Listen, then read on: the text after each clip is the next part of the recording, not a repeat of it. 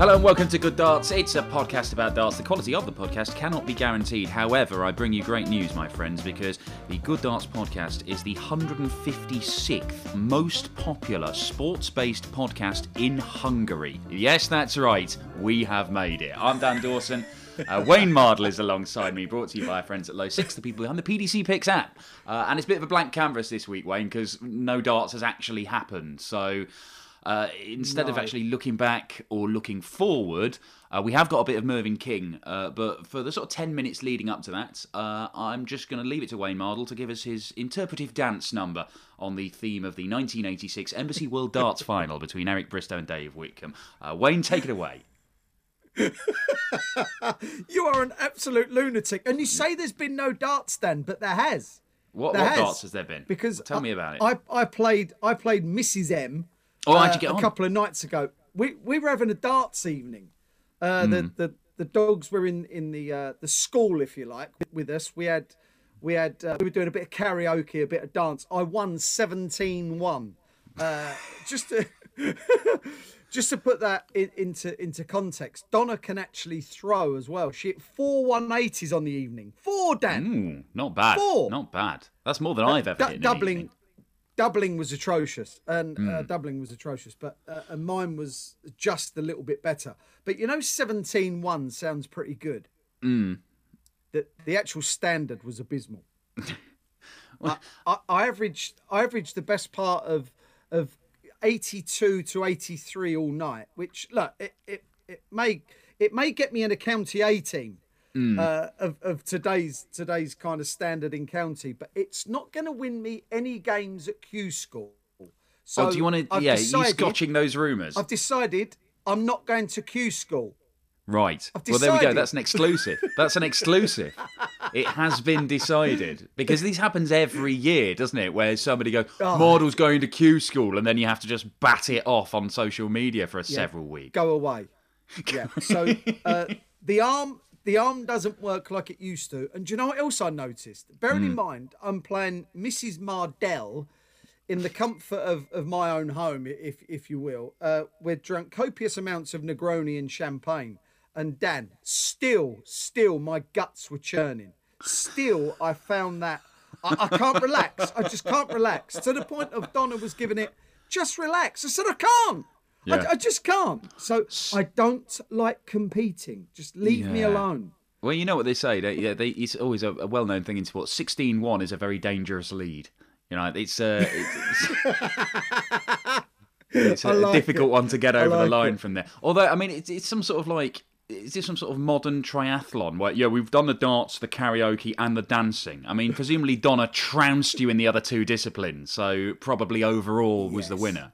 Yeah, okay. Well, good on Donna. She's the winner so far, but we've purchased a Nintendo Switch, and I've got to say, I'm very good at this nonsense that happens with these childish games.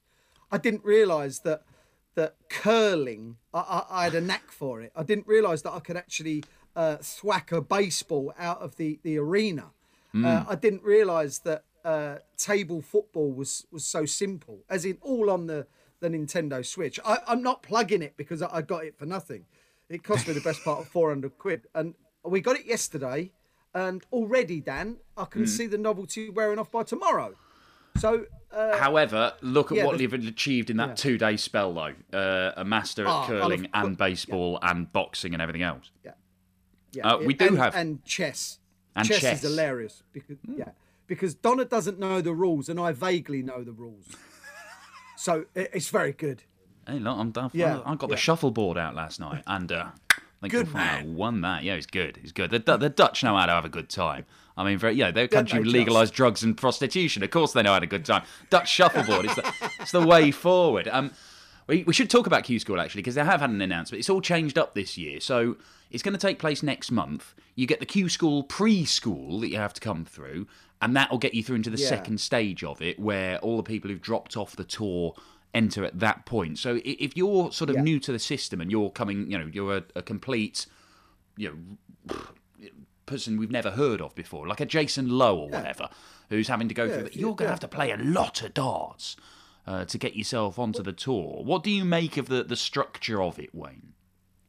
Well, it's nothing to do with me, but I've been saying to Rod Harrington and anyone that listen within the PDC that it should have been like this from the start. It should have been one process.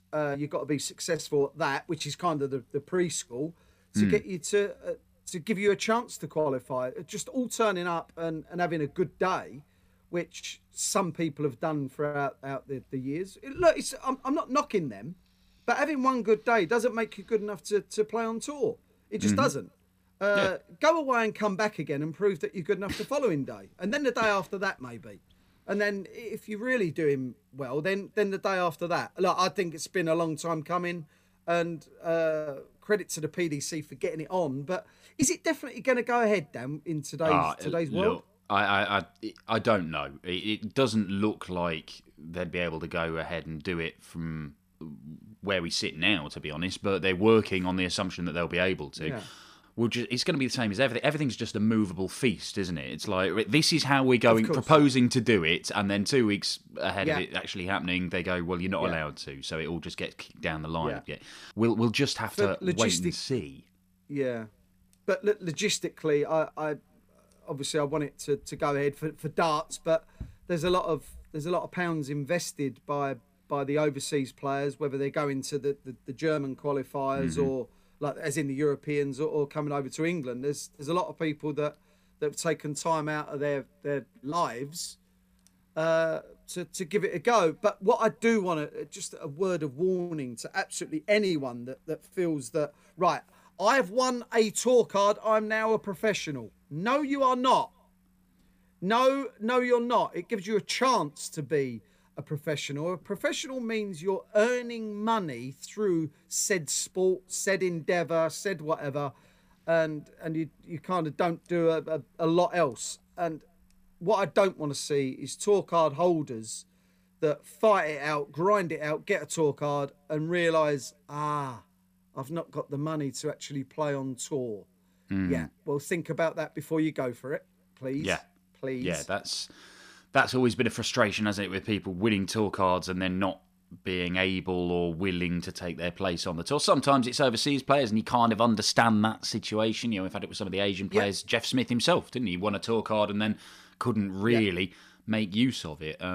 But I think things are probably changing a bit in that regard. I've actually got a question for you, a completely separate topic. You've said before, if someone came around your house, they would have no idea that you were a darts player or involved in darts or anything like that. You don't have anything up that says darts. No. Anything. No. Right. No.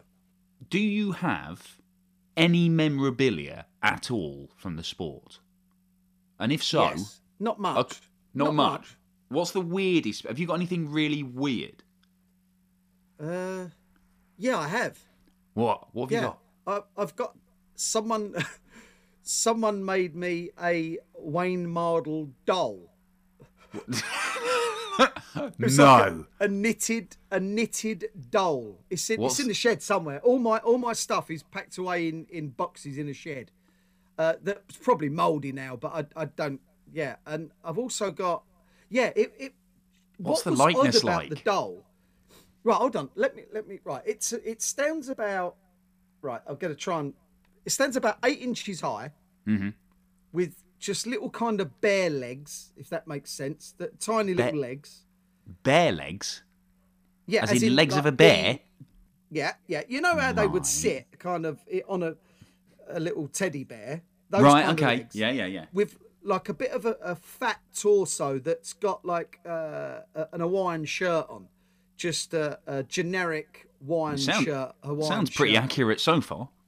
But it's all been it's all been knitted. So every not the shirt, of course, but the head is, I'm gonna say, 150% bigger than the body. Right, that's right. Just one great big mass of wool.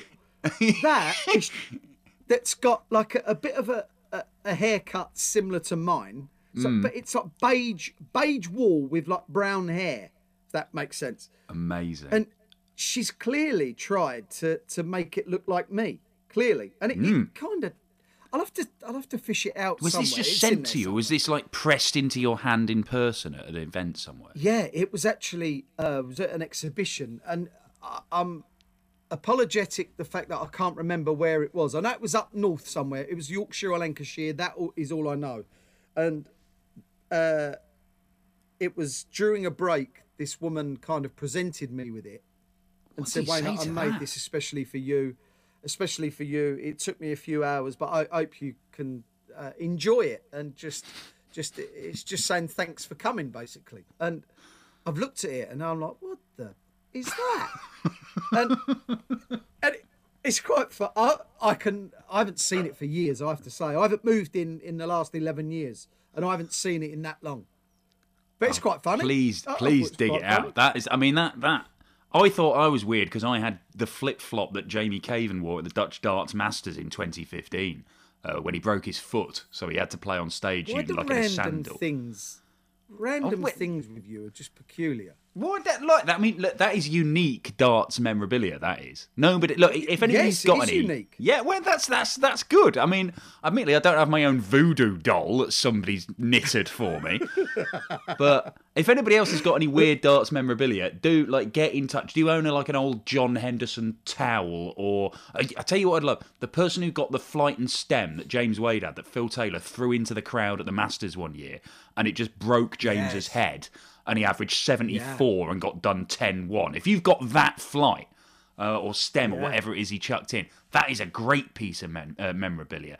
Or Isn't maybe it just? Oh, that'd be brilliant. Maybe you got Mervyn King to sign something of yours, like a piece of your anatomy back in the 90s. Take a photo, send it in to us on Twitter.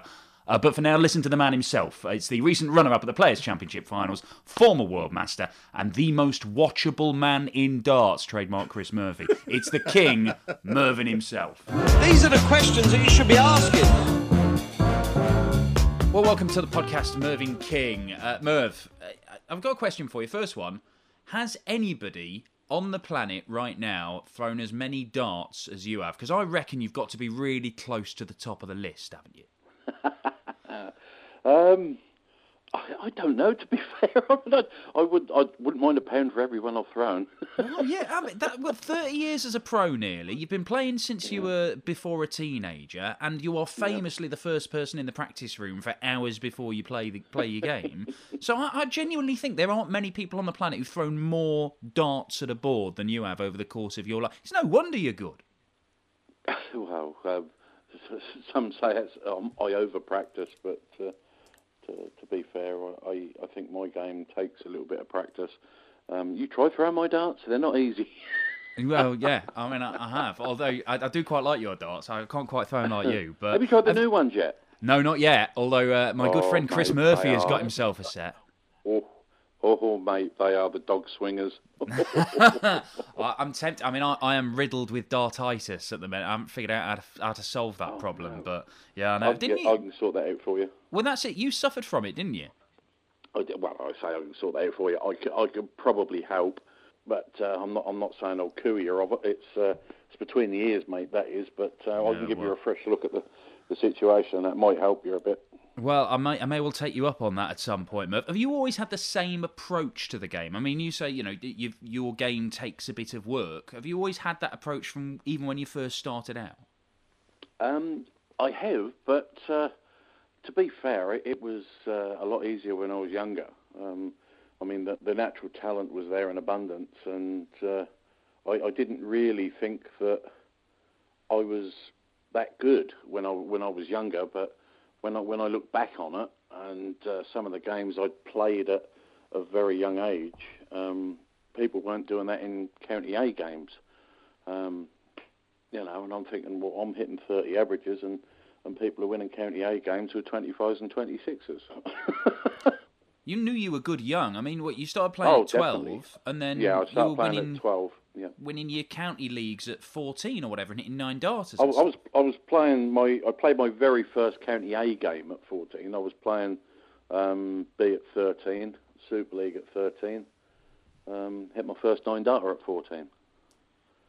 How does that even work? I was very good at a very young age. How does that even work? Because I mean, that's all going on in the pubs and everything. So is it just your dad who was able to get you in and play the games when you were enormously underage, or did just nobody care at the time? It's to be fair, back then, it was, if you were with an adult, 9 times out of 10, you'd be able to go into a pub unless it was the smoking bar or whatever. Then you had to go into the lounge. A lot of the landlords knew that I was playing. You know, I mean, yes, I suppose it was against the law as such, but I'm sure even the top brass of the police wouldn't bat an eyelid for just nipping in, playing one leg of dance and nipping out again. It's not as if I'm propping the bar up with a pint of lager at the age of 13 years old, is it? No. It's quite an interesting one with you, Merv, though, because there's always this argument about natural talent, whatever that is, and whether practice is what turns you into an elite level player. Now, you very quickly became very, very good, and yet you've still put in such an enormous amount of work to get better. And I remember you telling me that, I think we were at a Euro tour somewhere, you were saying, you know, there's a couple of players, you know, if you gave me them to work with and they listened to what I had to say, I could turn them into world champions. Do you believe that? Definitely. I mean, you can name names if you want, or you can keep it anonymous, but what do you think you could do to players to turn them into far better players than they already are? I'd change their attitude towards the game, and also the attitude they've got after they play and maybe get knocked out of a tournament, their approach to practice. You think it's professionalism then, basically? Yeah, definitely. I mean, it's a lot of them well, I say a lot of them, a few of them have got the real top-class game about them that we might not ever see. I mean, I've done all I can with myself to project myself to those heights, if you like. And to be fair, the last couple of months I'm seem to be getting even better. So I'm hitting more 100 averages when I'm playing than I used to. It'd be once or twice a year, but they'd always be round to the high 90s. Now it's 101, 102, but all of a sudden we're hitting 105s, 106s. So maybe the change and also the love of the game has returned for me. So that helps to play better as well. When you do something for a very long period of time, you go through highs and lows of liking it, loving it, hating it. So, so I suppose when the love of the game has come back, I want to practice, I want to play well, and when I do play well, that fills me full of confidence. That makes me happy, which makes me want to practice. It's that vicious circle, you know. Yeah, absolutely. Well, look, let's go way back. So in your BDO days, was it just darts you were doing then? Were you able to make a living doing that, or were you working alongside that? Darts was like the only thing I'd done for, well, since '97, I suppose. I mean, I'd done a little bit of building work when things didn't go quite as well, but I would say the majority of stuff. And also when I got bored, which was all my friends are at work, I've got up, had my breakfast, took the dog out, whatever, hit the practice board 2 or 3 hours, sat down and thought, okay, what am I going to do now? Okay, I'll go and have a game of golf. Oh, I can't play with anybody because they're all at work. So it was a case of going back on the tools occasionally when I was getting bored of doing nothing apart from darts. It was... there's only so much golf and fishing you can do on your own.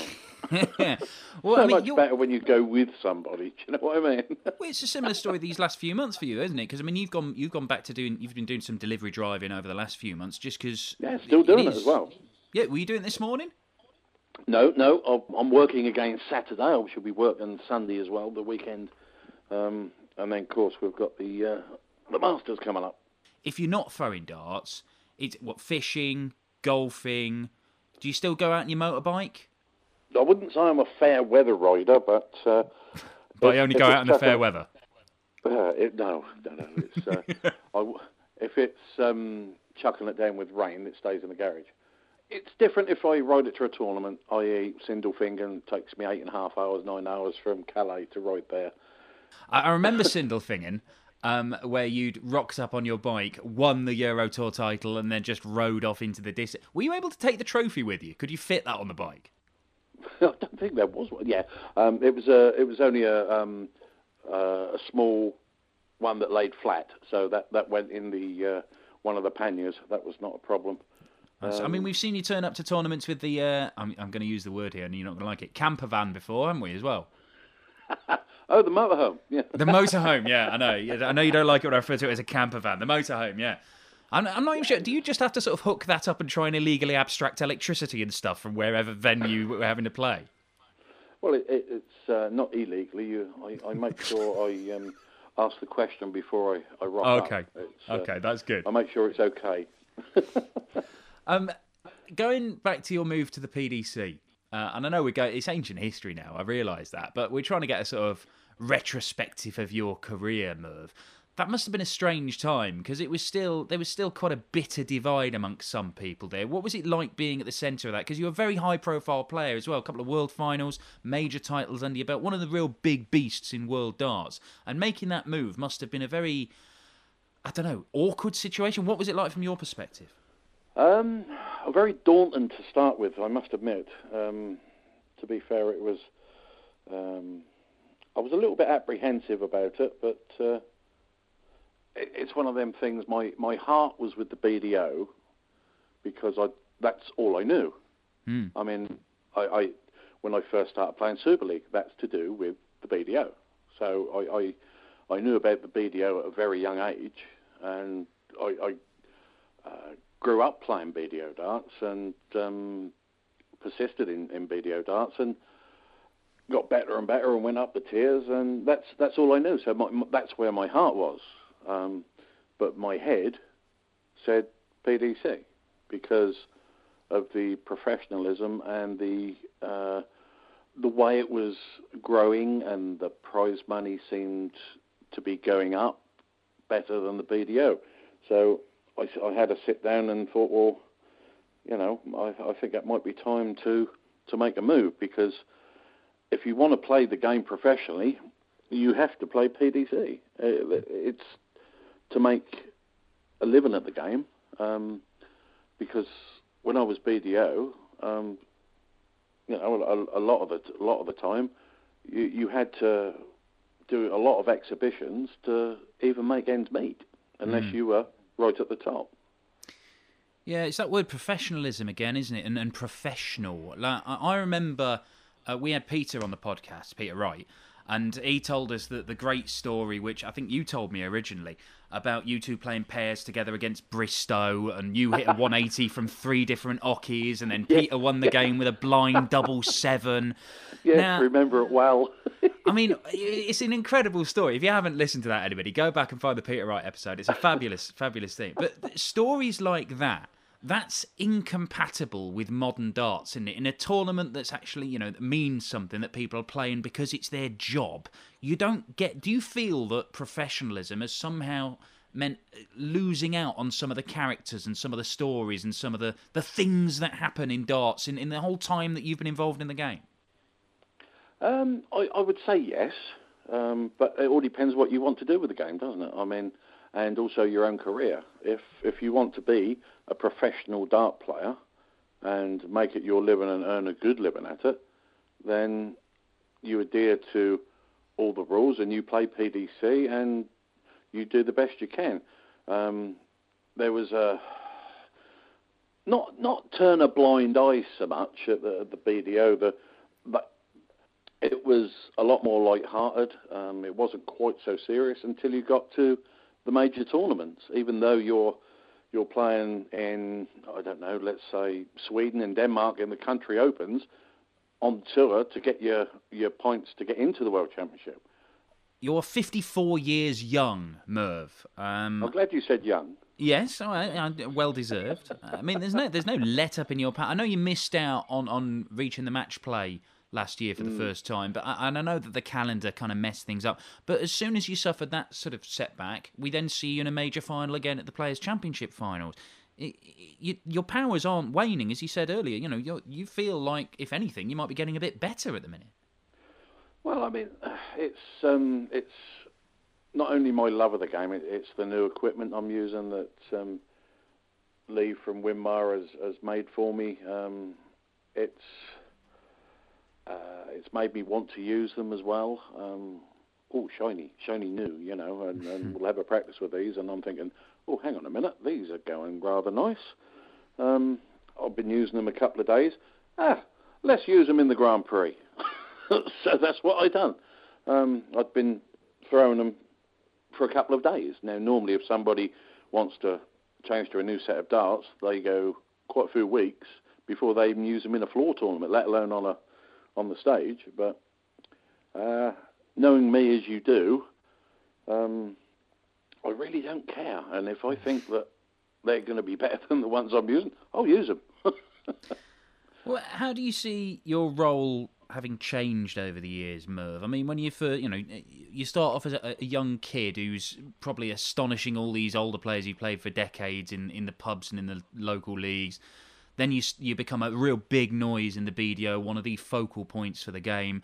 I mean, it's a long while you've been in the game. Do you feel that you've changed as a sporting figure in darts over that time? How do you see your role nowadays?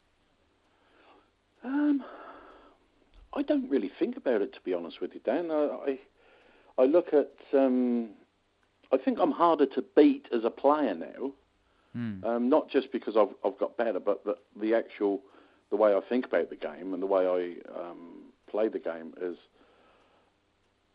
different. I'm not so much of a flair player now, where I'd go, all of a sudden I'd go 10, 11, 11, 10, and then go 15, 18, 21, dart legs. It's now, yes, I might hit a few 11s and 10s, but I won't drop off to the extent where I start going into the 20s.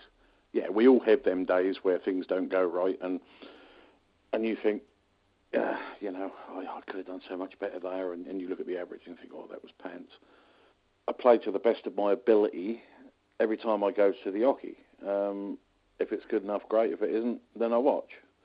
But I mean, I just class myself as a player. I don't really have the opportunity to do anything else. I mean, there isn't the need for helping other players, because you mention it to them, they think you're taking the pee, or they think you're belittling them as a person or a player. So the other guys won't come and say, look, can you help me sort this out? I've got a bit. There's one or two that I've mentioned it to, and they have listened to what I've said. I won't mention names because they are well-known players. But, I mean, I'm sure Peter wouldn't mind me mentioning his name. I've helped him get his head right over the years, because he used to be one of the worst folders I've ever known. Fantastic player, but as soon as he threw a dart that didn't go where he wanted it to, he'd shake his head, and he'd still be thinking about that 3 or 4 throws down the line, and he'd end up losing. So it was a lot of work to get him to forget the bad dart he's thrown. Now he's doing that. Look where he is. It's there are other things I've helped other players with, but as I say, it's very, very minute for the people that will actually listen, and the need for it as well, because they think they can do everything of themselves, and you can't. When I was having a hard time with my game, I went and had a chat with Michael Smith, and he helped me sort my gremlins out that were there for that particular couple of months. And look at you now. I mean, there's still plenty of more opportunities for you, Merv, and no sign of it letting up. I mean, do you think the end is in sight at any point, or is it just I hope you still not, feel like the 14-year-old lad? I still feel like I'm in my 20s, apart from when I get up and ache. I hope the end isn't in sight. As I say, I've fell in love with the game again, so it's a case of I want to play, so I don't want that end to rear its ugly head. I want to be able to carry on for, I don't know, another 5 or 6 years another 10 years, who knows? All depends. And while I'm still enjoying it and while I'm making money at it, I will carry on. Another decade of Mervyn King. The Merverts will be delighted, Merv.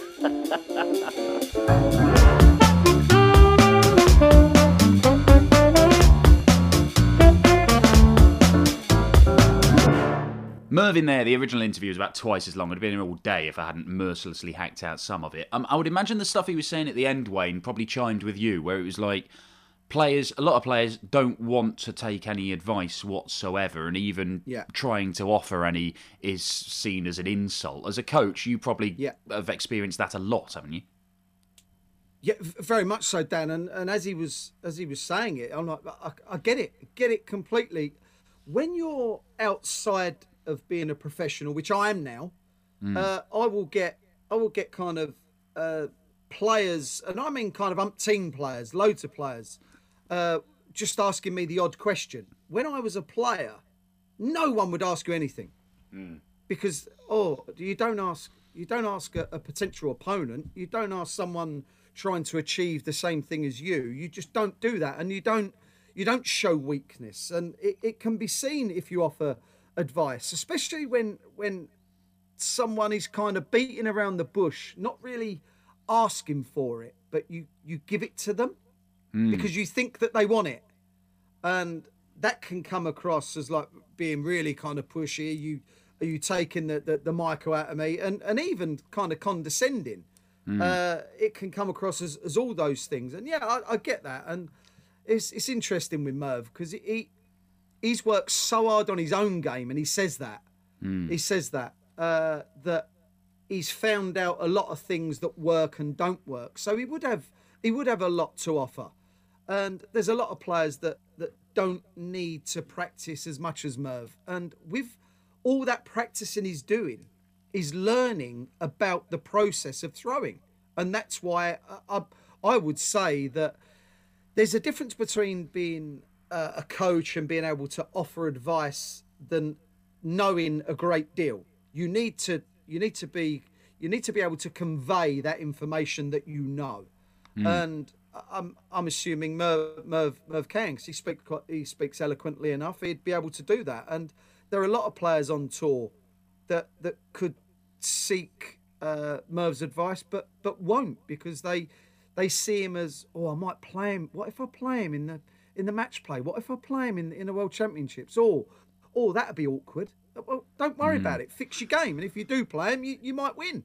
Yeah, I thought it was quite interesting when he said that, I talked to him about it before, and he'd spoken on Facebook, I think, about when he talked to Michael Smith, about it was just changing his practice routines and sort of freshening things up, I think, because he felt that he was getting a bit stuck in a rut. But this is a guy who's had an astonishing career, still has an astonishing career. I mean, that Players' Championship finals, runner-up spot, I mean, it's his first major final in 6 years, but it was like his 18th overall across a quarter of a century. I mean, look, we've talked about longevity in this sport being an incredible thing, in any sport, but particularly in darts. But to still be doing that and genuinely throwing some of the best stuff he's ever thrown recently, I think it's just incredible. But even he felt okay in going and asking for advice for a man who's half his age, and it worked. Yeah, because he gets it. He gets it, Dan. He understands. He understands that, and he mentioned during that the love of the game is back. The love of the game. That's why I want to play more, practice more, win more. Look, if you don't enjoy what you're doing, you won't do it well, because the concentration's not there, just the want's not there. The will to practice, the will to succeed is just not there if you're not enjoying it. And I'm an admirer of his work ethic. Always have been from back in my BDO days. Me and Merv, we used to practice a bit together on the days of play. I remember playing him in the final of the Dutch Open one year in 2000. Most of that day we were practicing together, and then just a few months later we've met again in the final of the British Open, and he got his revenge on that particular day. But we were practicing together then because I knew he could help me. And I didn't want to play with people that were just going to muck around. I wanted to, because that was my job. That was my mucking around is always on my terms. I don't know if you've ever noticed that, Dan. It's sort me being the clown is always on my terms. And if someone did it in a game and I didn't like it, I made it known. It's like, it's hey, my me. circus, I'm the, and I'll pack up I'm my the big top sap. and go home if you're not going to That's right. play by my rules. That's right. I'm the clown. I'm the clown, and I dictate matters when clownery is going to happen. And look, I'm like I said, I like Merv a lot, and there's ways of being, and you've said it for the best part of 25 years. He's been brilliant. His game is quite high maintenance, and I talk about the practice and everything else. He needs to do that because otherwise his timing can go, and we've seen him struggle. He can release late. He can start to float them, and he can make it look hard work when he's playing well. It looks anything but hard work. It looks simple, and there's testament to him that how he's still throwing the same way because he's nurtured it. He's got that ability that you spoke about from even before he was a teenager, but he's kept at it and he knows how good he can be. So he's never changed the process. His way of throwing is like Steve Beaton's. Yes, not as effortless. It's like Barney's. Yes, it's not as effortless. It's more hard work than them. But in that phrase, I used hard work, and that's what Mervyn is all about.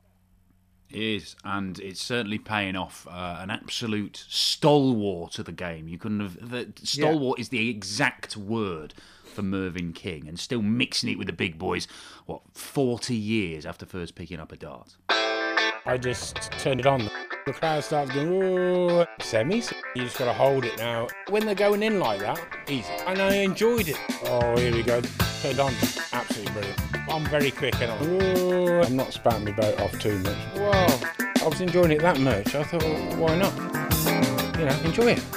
I've still got the stamina. Brilliant. Turned on. And that's how I do it. I just turned it on then. That's the whole point. Right, let's get on with it. Semis? Whoa, no, spouting my boat off. Enjoy it. Tonight I'm going to go and enjoy it again. Hopefully I'll perform as well as I have done. I just turned it on then. I can sit and watch everybody else sweat now. Right, we still don't really know what this year's going to look like at the darts. But if last year's anything to go by, there's going to be a lot of it. It's just going to be where it happens and when. That's going to be the big question. So I thought we'd give you guys, the good listeners of the Good Darts podcast out there in Hungary, apparently, our ones to watch for 2021. Wayne and I each get 3 picks of players we think are going to have good years. So we're going to break it up rather than just picking like Price, MVG, Wright, which would seem like a sensible decision. We're going to have, you get one player from like the top 10, top 16. You can have one player around the sort of top 32. And then somebody new, somebody way down, somebody who's only had a year on the tour or you expect to come through Q School or is stepping up to the tour, something like that. So who do you want to pick for your big boy? Who are you expecting to have a good 2021? Right. Now there's good 2021s for some people, and then there's winning, if that makes sense. Because some people can have a great year without winning anything, can't they? Yeah, they can absolutely. Progress. Make some major finals nicely. And stuff like that. You'd think, oh, that's a good year for a lot of players. If MVG does it, then you'd think, well, that's not enough. He's got to win them. Now, I'm not saying that it's getting to the point of no return, but Michael Smith needs to win.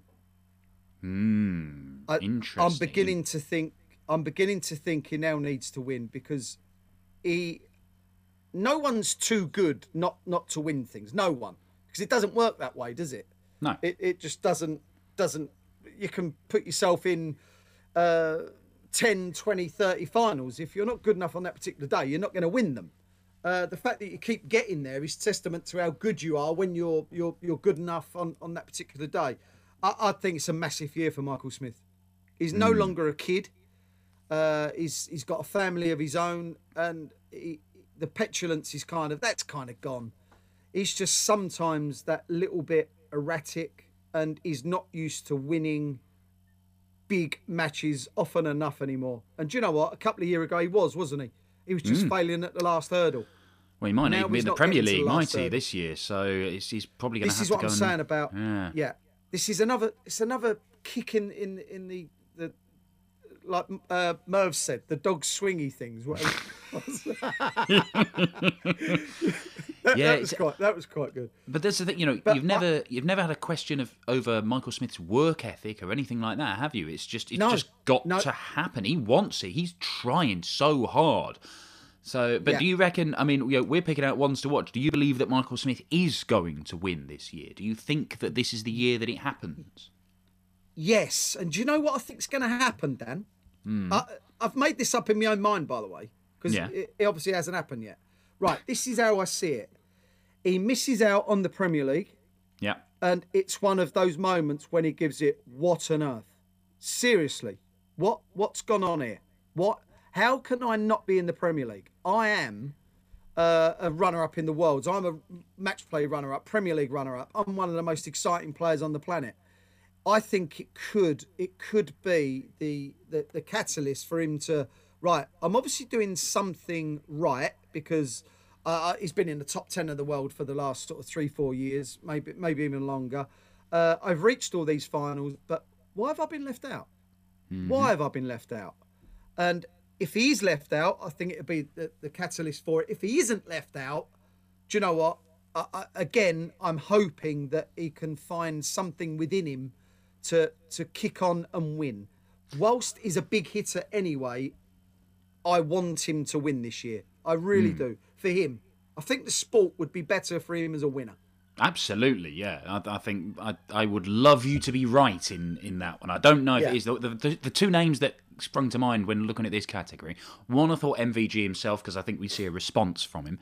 I think we've seen him getting better over the last couple of months, and even though he was absolutely obliterated by Dave Chisnell at the World Championship, he's moving in the right direction and being knocked off that number one spot. I think we will see a response. I don't know if it's going to be like when Phil would see people challenge him, and then it's almost like he reinvents the sport and finds a whole new level of play. I'm not even sure that can be done, but I'm certainly very excited to see what Michael van Gerwen does. The other one I thought, it's one of these ones where you think a defeat might actually spur him on. And this is a guy who's almost the opposite of Michael Smith, good mates with him, incredibly talented, but sometimes you have questioned his work ethic. It's Joe Cullen. And losing that game to MVG when he's had a decent year, won a couple of titles, played some really good stuff, played that incredible game with Michael van Gerwen and still lost. I just wonder whether that might be the thing which kicks him up the backside and goes, you know what, for all the work I've been doing, I need to keep doing more. I need to keep at it because I've shown people what I'm capable of doing. And I know from 2 years ago when I thought I'd made it and I made semi-finals and quarter-finals of major tournaments and I was just there, that was me, I'd arrived. He realised that he can't do that again, so he's got to keep on going. So Joe Cullen, I again, there's a bit of wishful thinking in this, but I think he's going to have a good 2021, and I think it might mean him making his first major final somewhere along the line. We shall see. There we go. He got a lot of stick. He got a lot of stick, Dan, didn't he, for not doing an interview after losing to Michael because he was so upset. Right, I'm gonna flip that. I'm gonna flip that. Right, say he does interview and give it. Do you know what? I'm really happy with the way I played, and at least I know now I can live with like the best player on the planet, or not now, but he was at the time, and mix it with them over a long enough format. He does that interview. He comes away and people are giving it. He don't believe he can win. He's happy to lose. He's happy to be up there and just compete. I absolutely loved it that he was devastated. He was devastated with losing. That tells me there's more there. That tells me the belief is there. Good luck to him. It's not enough. What he's done is not enough, and it's not enough for Joe Cullen. That's the thing. It's not enough for, for fans or people who want to see him become world champion or whatever. Of course, but for Joe Cullen, he's got to want it, and I think that experience, hopefully, will make him stronger. We shall see. It'll be interesting. You go Michael Smith, I go Joe Cullen. I'm sure there's a lot of wishful thinking in our picks there, but we will see. It'll be nice if we're both proven to be correct. Who would you pick on the sort of fringes, the guy who might break through somewhere around the top 32? I've got a couple of names in my head, I have to say. Well, I was pretty definite with my picks, I have to say. Do you know who I've liked the look of for a couple of years? And every time I watch him, it's like, you have got it. You've got it, but you got to just control yourself a little bit. Willie O'Connor. Oh, interesting. It's not one I would have picked out, but I quite like that. No, I like Willie. He's got an aggression about his game, and he absolutely detests losing. Now, normally these people that detest losing to the point of, I'm not saying he wants to like go and blow up some kind of cattery or something. I'm not saying that. Blow up a cattery. I don't even know why I thought of that. Dan. Do you know what I've noticed with some of my throwaway comments?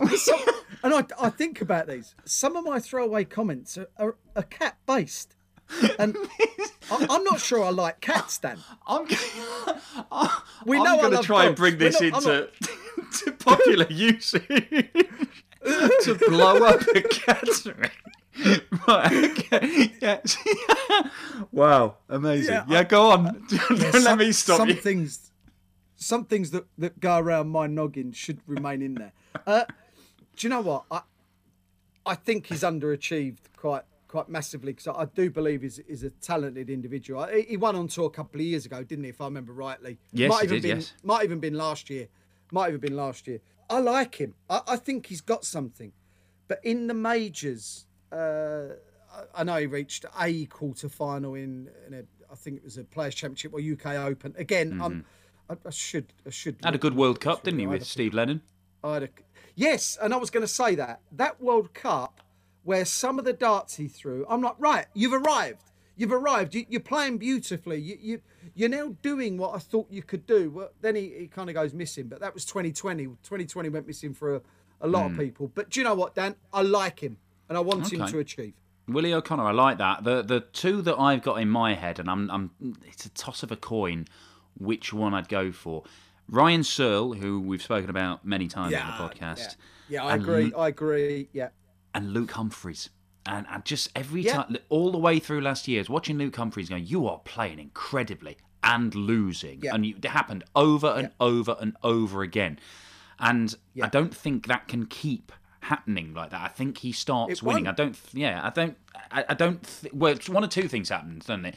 Either he carries on playing beautifully and starts winning, or his standard decreases and he carries on losing. I think it's going to be the first one, where he carries on playing brilliantly and starts winning games. I think Luke Humphries is the one I'm going to pick. I think he's a fabulous player, and it's just a matter of time before things start happening for him. Bit like Dimitri Vandenberg, perhaps. It took him quite a while for things to... I mean, his Pro Tour form is still pretty abysmal, but he's just figured out how to do it on big stages. So I think it's going to be very exciting. What about from the depths of the rankings? Somebody who might not even be on the tour just yet or is stepping up. I mean, I know you really like Keen Barry. He's a tempting one, I would imagine. Boris Karchmar, Martin Kleermacher. I like those sort of names. I've actually gone for another Irishman. And I mentioned him on Twitter a couple of days ago. I see something in Kieran Tian that I like. Yeah, you have been mentioning Kieran Tian a few times. That's interesting. Do you know what? For a young man, and he's young, I think he's like 6 or 7 years of age. I like how composed he seems. And obviously, it's not that case all the time within, because we see Jose de Souza get completely and utterly rattled, even though he looks like he doesn't care. So we know that what's going on within is not always portrayed what's on the outside. But do you know what? I like the way he plays. I think he's got a great way about him, and he doesn't give a lot away. He doesn't expend too much energy playing the game. He seems like he's got an abundance of ability, and I wish him all the success in the world. Oh, there we go. Interesting. I hadn't anticipated either of those, the Irish picks from you, and Willie O'Connor or Kieran Tian, but I like them as picks. The one I've overlooked Keen Barry, Karchmar, Kleermacher in the end. They're all ones that were floating around my head, but the one I'm going to go for is David Evans. I really like David Evans as a player. Yeah, it looks like he's got the lot. I mean, we've not seen him that much. He's been playing Challenge Tour stuff, done a lot of online darts, but played some really nice stuff on his debut at the World Championship. Saw him a couple of times on the Pro Tour last year, and just looks like he can just walk into professional darts and be good. Yeah. Like, I think he's going to be interesting to watch. I actually backed him to win the BDO Worlds, Dan. Oh, did you? How far did he get in that? I've seen him play. Did he lose early? Quarter-final, I believe. Oh, quarter-final. No, okay. quarter-final. He lost to, was it Van Bogengard? Oh, Van den Berharde. Yeah, I think it was. Can't quite recall.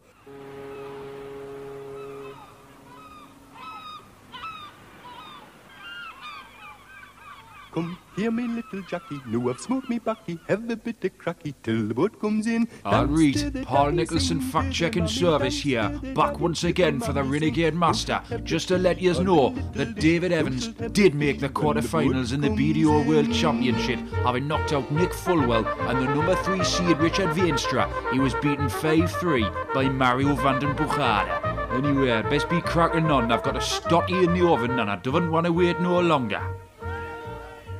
But do you know what? I agree with you. I like your picks better than mine. Should we switch? No. Let's not. But I like David Evans. I really fell in love with his action even more when he was playing Ross Smith. I was doing the commentary, and I'm sure at one point I was just like, this is magnificent. Well, I think we'll be seeing a 7 lot more scored. opportunities. No, well, it doesn't. Yeah, but it's a stylish 7. A stylish 7. Oh, That's it's the what way counts. you do it. Yeah, exactly. Yeah. And listen to Wayne Mardle. It's all about how you do things, not actually what you achieve. That's the most important. Correct. Achievements are overrated. Achievements are overrated, which is why I've steadfastly refused to accrue any myself. However, somebody will achieve something worthwhile in darts next week, because the Masters just around the corner. Darts will be back. We'll be back next week, having a look at the tournament. I'll give you our thoughts as well on who to back on the PDC Picks app. Small stakes betting to win cash prizes. Remember, you've got to be 18 years of age at least, resident in the UK. Terms and conditions apply. Please gamble responsibly. If you don't, Wayne Mardle will blow up your cattery. And if you or a friend has problems with gambling, visit begambleaware.org.